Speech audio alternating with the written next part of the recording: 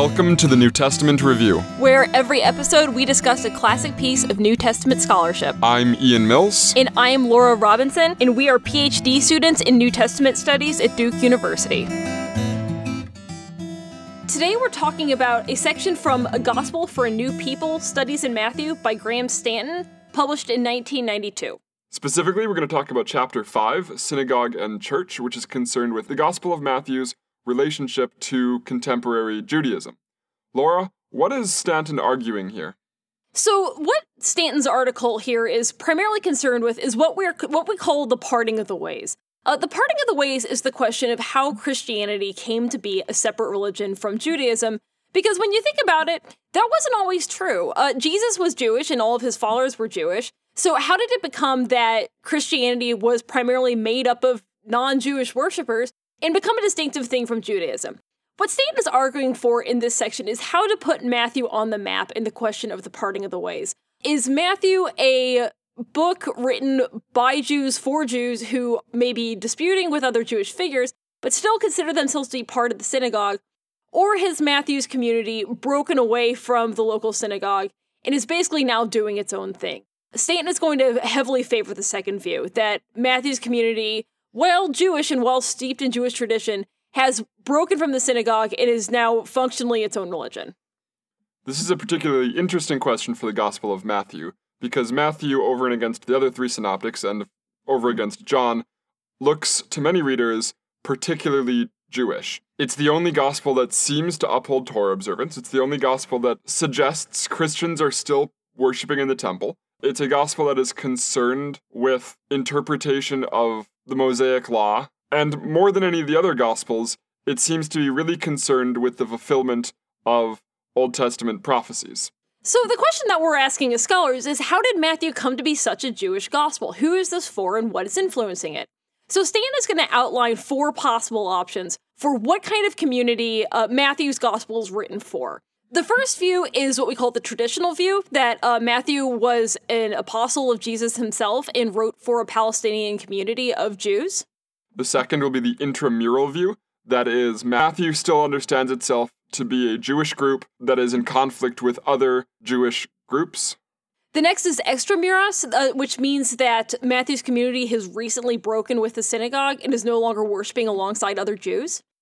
And the fourth option is the Gentile extramuros. That is, Matthew is a Gentile Christian standing at some distance from conflicts with Jews and Jewish Christians, who is only interested in Christianity's relationship to Judaism insofar as it's a historical or theological question. So no live, real conflict with neighboring Jewish communities. It's worth noting that Stanton is going to take option number 3 that we just outlined, but we're going to go through the views in order and discuss them. So the first view is the traditional view. This is the view that basically reigns supreme in Christian teaching from the earliest interpretations of Matthew, like with Origen and Eusebius, and continued basically unchallenged all the way to the 19th century with the rise of the historical critical movement. The traditional view is that Matthew is the disciple of Jesus, particularly the one in the gospel who is listed as the former tax collector who becomes a disciple of Jesus. So, and then wrote for the church that he founded for a group of Jewish Christians who were living in the Palestinian era. So this would have been pre-70, the temple would have still been standing. This is a very early traditional reading of the text. The idea that Matthew wrote his gospel in Hebrew, Stanton argues, based on work from Craig Keener, is probably actually a misreading of Papias that Eusebius and Origen are picking up on. Papias says that Matthew collected the sayings of the Lord and wrote them Hebraically. And based on work Keener has done, it looks like what he's actually saying is that Matthew wrote in a Hebraic or Jewish or Semitic style, not that he actually wrote in the Hebrew language. And Stanton thinks that the idea that Matthew actually wrote his whole gospel in Hebrew that Eusebius and Origen reports is based on a misreading of this tradition. Furthermore, it's worth noting that Papias doesn't actually support Matthean priority, but the idea that Matthew wrote first comes from the fact that Matthew is identified as one of the disciples of Jesus, whereas Mark is not. So it doesn't make much sense for Matthew to be copying out of Mark if you believe that. So church fathers came to believe that Matthew, the disciple, wrote first independently, and then Mark and Luke came along thereafter. In order to uphold the traditional view for what it's worth, you basically have to assume that Matthew is the first gospel, that he wrote as a disciple his own memoirs, and then the other gospel writers took over after that. This is pretty untenable if you think, with most modern scholars, that actually Mark was the first gospel, and that Matthew and Luke went on to use him. If you're interested in the arguments behind that, go listen to our Streeter episode, where we lay out Streeter's influential case for Markan priority. It's also hard to make the case that Matthew is written in the pre-temple era the whole way through. And we'll get more into that as we go along. It's worth articulating why exactly Markan priority undermines this view. Mark is an author who's writing in Greek, who is writing clearly for a Gentile audience. He explains Jewish customs, he doesn't seem particularly familiar with Palestinian geography, and he's writing in, fairly decent Greek. To suppose that a disciple of Jesus would come along and pick up this document written by and for Gentiles, and use that as the basis, copying word for word out of that, writing his recollections about Jesus from traveling with him on the basis of this Gentile document doesn't make any sense. The second view that we're going to discuss is the intramuros view, which is the idea that Matthew's community is a group of Jewish Christians who still see themselves to be, even though they believe in Jesus as the Messiah, thoroughly Jewish. They still go to synagogue, they still practice Jewish rituals, and they see themselves as struggling with the Pharisees for the definitive interpretations of what it means to be Jewish, but this struggle has not made them renounce or deny their Jewish heritage. So there's a number of key passages in the Gospel of Matthew that seem to suggest that this is still a very Jewish community that is reading and responding to this text. One great example of this is in Matthew 17, where Jesus discusses the temple tax with Peter. So in Matthew 17, the collectors of the temple tax come to Peter and ask whether or not Jesus pays the temple tax, and Peter says, yes, of course he does. Then Peter goes and asks Jesus, do we pay the temple tax? And Jesus asks whether earthly kings collect taxes from their children or from their subjects. And Peter responds, from others, from their subjects, not the children. Jesus then says to him, then the children are free. However, so that we do not give offense to them, go to the sea and cast a hook and catch this fish that has a coin in it. Take that and give it to them for you and for me. All right? So Jesus on this intramural view seems to instruct Christians that in order to avoid giving offense, they continue to pay this temple tax when they're worshiping in the temple. And this read alongside Jesus' command that when you are making an offering at the altar, you should go and reconcile yourself with your brother if you have any grudge, together seem to suggest that the Jewish Christians who are using Matthew's gospel, or the community that lies behind the author of Matthew's gospel, are still observing worship in the temple. Obviously, a central act of the Jewish faith. There's also a section in Mark where when Jesus is talking about what defiles, he says that it's not things that go into the body, but what come out of the body, or what defile a person. And then Mark has this little aside where he says that by saying this, Jesus declared all foods clean. Matthew leaves this out, which seems to suggest that Matthew does not agree with Mark's spin on this reading. Matthew does think foods that you eat make you unclean, and that Torah and Torah food laws still do matter. Yeah, it's worth noting Matthew's procedure here. He's copying verbatim out of Mark, and then when he comes across this aside saying, doing this he makes all food clean, he drops that verse. And this is corroborated by other notes throughout the Gospel of Matthew. So in Matthew 24, the part of the Synoptic Apocalypse, where Jesus is talking about the coming end of the world, he says, pray that this doesn't happen on the Sabbath, because you're going to have to flee. And this is a thing he's adding into Mark. So again, he's copying things out of Mark, but he adds in this prayer that you don't have to travel on the Sabbath, implying that the people for whom he's writing observe the Jewish Sabbath. So these two together, again, suggest that Matthew is a law-observant Jewish Christian. It's also important to notice that in the Sermon on the Mount, Matthew defines the hearers of the sermon, the Jewish Christians, in contrast to Gentiles. When Jesus is speaking unfavorably about people who greet only their neighbors or do good only to their friends, he says that even the Gentiles do that, which pretty clearly suggests that Matthew and his readers don't think of themselves as Gentiles. So what else would they think of themselves as? Seems like they think of themselves as Jews. So this is another pretty strong case for the intramural reading of the Gospel of Matthew.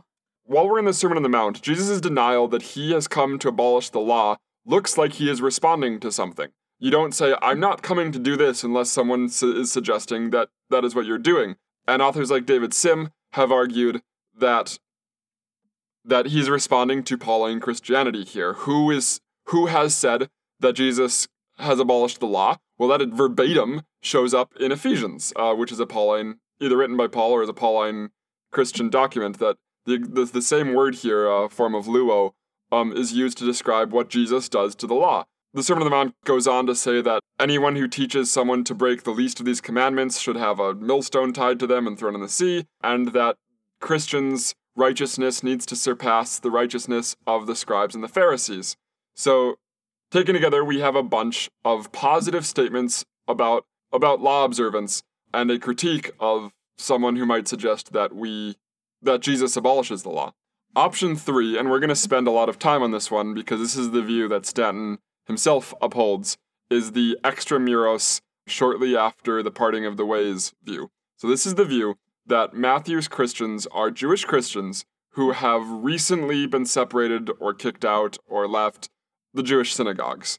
So they're still engaged in a debate over who is the true people of God, the true Israel, so to speak, but no longer identify themselves as Jews per se, and are still in close, probably personal contact and indeed conflict with the synagogues and neighbors who are claiming the same scriptures as their own and the same theological heritage. So one place where we really see this stand out is in Matthew's retelling of the parable of the tenants, which is also in Mark. Both of these Gospels tell the story of a landowner who rents a vineyard to tenants, but the tenants keep resisting giving him the harvest that he wants. Finally, the landowner sends his son. The tenants kill the son and throw him out. The landowner brings down bloody revenge on them and destroys the tenants and gives it to new farmers. So the way Mark ends the story, the way he sums up the moral of the story, is that the kingdom of God will be taken away from you, hearers, and given to others. But Matthew makes this a lot more explicit, where he says that the kingdom of God will be taken away from you and given to another ethnikos, which is like a way of saying like nation or people. It seems to be a pretty good indication that what Matthew is getting at is that the kingdom of God has been taken away from Israel. It has been given to this new nation, new people. I don't want to quite say new Israel because this is going to be a theological move that becomes really important later in Christian history, but definitely away from the nation that originally had it. A new ethnikos implies there was an old ethnikos, which implies some distancing or othering of the Jewish people from the perspective of the author of Matthew. Another great example of this is the unmitigated, exhaustive critique of the scribes and Pharisees that runs through the whole gospel. Luke has, on occasion, Pharisees who play a more sympathetic role. Jesus sits down and eats with them. Some of them come to warn Jesus that Herod is going to have him killed. In Matthew, there's nothing like this. There are no nice Pharisees. Like, even John has Nicodemus, who is this sympathetic Jewish leader figure. There's nothing like this in Matthew. The Pharisees and the scribes are criticized the whole way through. If you play word association with Pharisees today, unfortunately the word that comes to mind is hypocrites. But if you read the Gospel, Luke never calls the Pharisees hypocrites. Mark calls the Pharisees hypocrites one time. It's the Gospel of Matthew that beats this association to death, so to speak. Matthew calls the Pharisees hypocrites 12 times in his Gospel. Furthermore, if we look at the way Matthew edits Mark's description of Pharisees and scribes, we see again an unmitigated hostility towards Jewish leaders. So Mark's sympathetic scribe in 12:28 becomes a hostile Pharisee. In Mark, Jairus, the leader of the synagogue, becomes an anonymous official, and there's no mention of a synagogue playing any role here. So the point is, we have Mark and Luke giving a more nuanced picture of Matthew's relationship to Jewish leaders. I mean, there's still some antagonism, but it's more nuanced, versus Matthew with this relentless assault on these groups, which culminates in the horrendous verse at the end of Matthew's Gospel, where the Jews say, "Let his blood be on us and our children," which was, of course, terribly abused by Nazi propaganda and has a tragic history in Christian anti-Semitism. Yeah, absolutely. Another really important thing that props up the extramuros view is the phrase "their synagogues." This is a phrase that shows up in Mark several times to describe the synagogues that Jesus speaks in, and it seems to just really be sort of a regional distinction there, that Jesus goes through an area and teaches in their synagogues, which is basically a morally neutral term. In Matthew, this actually becomes a pretty weaponized term, and it's a term that Matthew is particularly inclined to use when he is describing Jewish persecution of Jewish Christians. When Jesus sends the missionaries out on their mission to the Jewish communities, he warns that they will be flogged in their synagogues and pursued from town to town, which seems to indicate that the synagogues where they are encountering opposition are somehow very distinct from the communities in which the Jewish Christians themselves are meeting. On this same point, it's worth noting that Matthew refers to his own collective as an ecclesia, not a synagogue, and we do have Christian groups, like the letter of James, that refers to Christian meetings as synagogues, but Matthew does not. Matthew, they're ecclesia, which the origin of which is a little bit confusing, but probably has something to do with the communal meeting of Hellenistic town. In Matthew 12:26, Jesus has a striking statement where he says, "Something greater than the temple is here." And this is actually hard for us to hear in the right way if we're not familiar with Second Temple Judaism and Jewish texts. The temple is the center of the Jewish cult. The closest analogy would be walking into an evangelical church and saying, "Someone greater than Jesus is here." This is the symbol, this is the heart of Jewish worship. This is where you go to interact with God, at least in pre-70 Jewish faith. I mean, there are some exceptions to this. Torah is starting to get a greater role. Pharisaism seems to be the democratization of Jewish practice. But the point is, Jesus claiming to be greater than the temple is a remarkable statement if, as we suggested earlier, Christians are still, in fact, worshiping at the temple. You have here an equivalence between the leader of your sect, Jesus, and the heart of the faith of the Israelites. Another great example of this is the post-resurrection story at the end of Matthew. Matthew is the only gospel that reports a story about Pilate and some Jewish authorities teaming up to post guards at the tomb in order to ensure that a resurrection could not be faked, and that Jesus' disciples will not try to pull something after his death to make people believe in Jesus' messiahship all over again. The way the story ends up in Matthew is that after the resurrection, the guards are terrified, they faint, Jesus walks off, and the authorities who put the guards there in the first place bribe the guards and say that you're supposed to tell everybody that you fell asleep, and that the disciples came and took the body. And then the story ends by saying that this story has circulated among the Jews to this day. So you have a very distancing term for the Jews there, which seems to suggest that this text is quite a bit later than other parts in Matthew, that the Jews are this easily identifiable, very separate group that have their own rival story for how the resurrection happened. In response to the Christian Orthodox view that Jesus actually was resurrected, they tell a story that the disciples stole the body and faked the resurrection.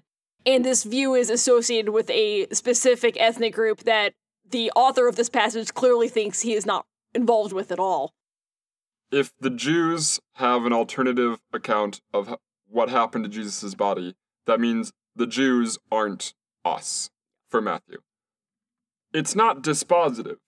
Paul seems to be flexible on this term himself. He at some point claims that we are the Jews, we are the true Israel, and at some times, in Romans 2, for instance, and in sometimes he uses this to refer to others.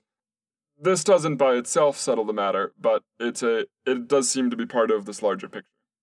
There's a particularly extreme anti-Pharisaic statement in chapter 15, verse 13. The Pharisees are offended by the telling of this parable, and Jesus says to abandon them, that they are blind guides, and that any planting that is not planted by my heavenly Father will be plucked up. So this seems to really rule out the possibility of any kind of fruitful discussion with the Pharisees at all, that they are not planted by the Father, that they are doomed to being plucked up and destroyed, and that there's not really any point in trying to make amends or not offend them or reach across the aisle. This is a pretty strongly anti-Pharisaic statement in that not only is it negative towards them, but there's also no hope for redemption for them at all. This seems to be a pretty strongly extramuros statement. So if we take these two together, we have an interesting case of Matthew seeming to uphold Torah observance, participating in worship at the same central location, the temple, at the same time as we have a marked hostility towards the people they would be worshiping with. And we have a distinction drawn between the synagogue and the ecclesia, and a distinction drawn between whoever we are, us, maybe this new ethnikos, and the Jews who have another story about Jesus' body.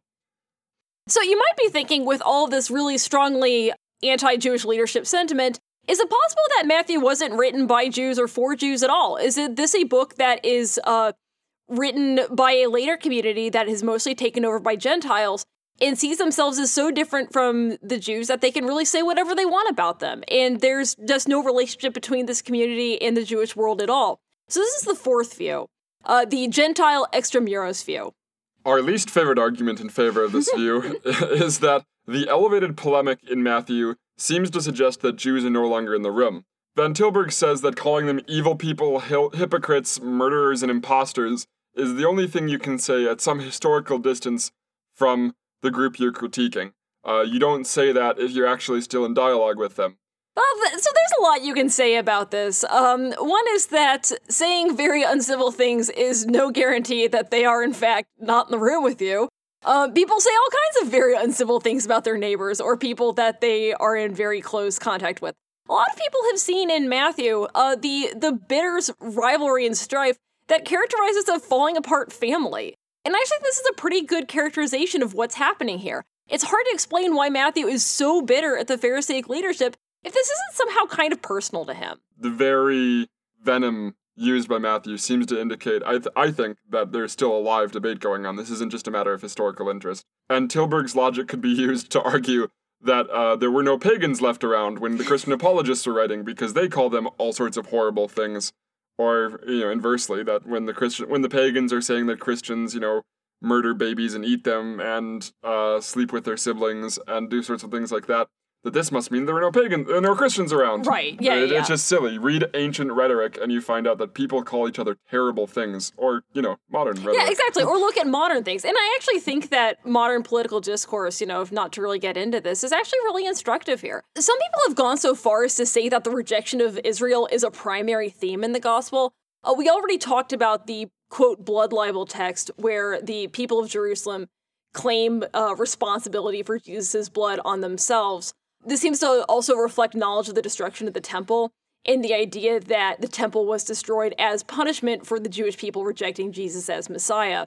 And a lot of the parables do indicate this idea that Israel has rejected Jesus and Jesus has rejected Israel. The parable of the wedding banquet is another really good example of this, where the king is hosting a wedding feast for his son and sends his servants, who are clearly coded to be prophets, out to invite people to the wedding. And the would-be wedding guests, rather than even just turning down the invitation, as they do in Luke, kind of go crazy and beat up and kill the servants, in response to which the king comes and burns down their city. Their city. Yeah, which seems to be a pretty obvious coded reference to the destruction of Jerusalem, and not a great description of what actually happens when people don't want to go to a wedding. So, I don't know, I'm getting married next year. Maybe I don't know what I'm getting myself into, but... This being a central theme to part of the gospel is not incompatible with option 3. Right. This being a live argument with other Jews over competing claims to the Jewish scriptures and the Jewish theological tradition.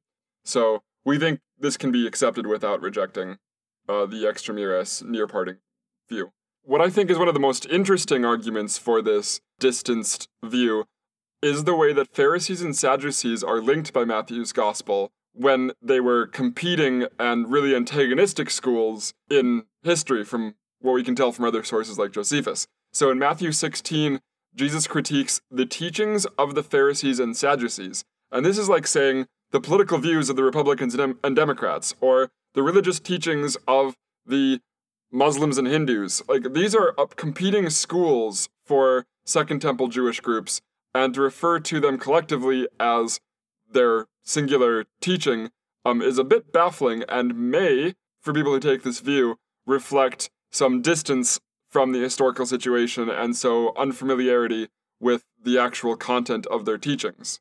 Stanton's response to this is, I think, actually really instructive here. Even if the Pharisees and Sadducees, historically speaking, didn't have that much in common, For Matthew's purposes, they have enough in common that the differences between them really don't matter. Matthew doesn't really care if they deny the validity of the prophets or if they think that purity laws should be followed outside of the temple. That's not really what Matthew's worried in. What he's worried about is the fact that they deny that Jesus is the Messiah. And in that case, they have enough in common that Matthew can criticize them in the same stroke. So Laura, 1, 2, 3, or 4? So I'm going to go with a soft 3. I think that part of the reason why the data is so ambiguous here is because Matthew is, like all the Gospels, a composite text. We have traditions from different eras and different Sitz and Laban that seem to be pointing in different directions.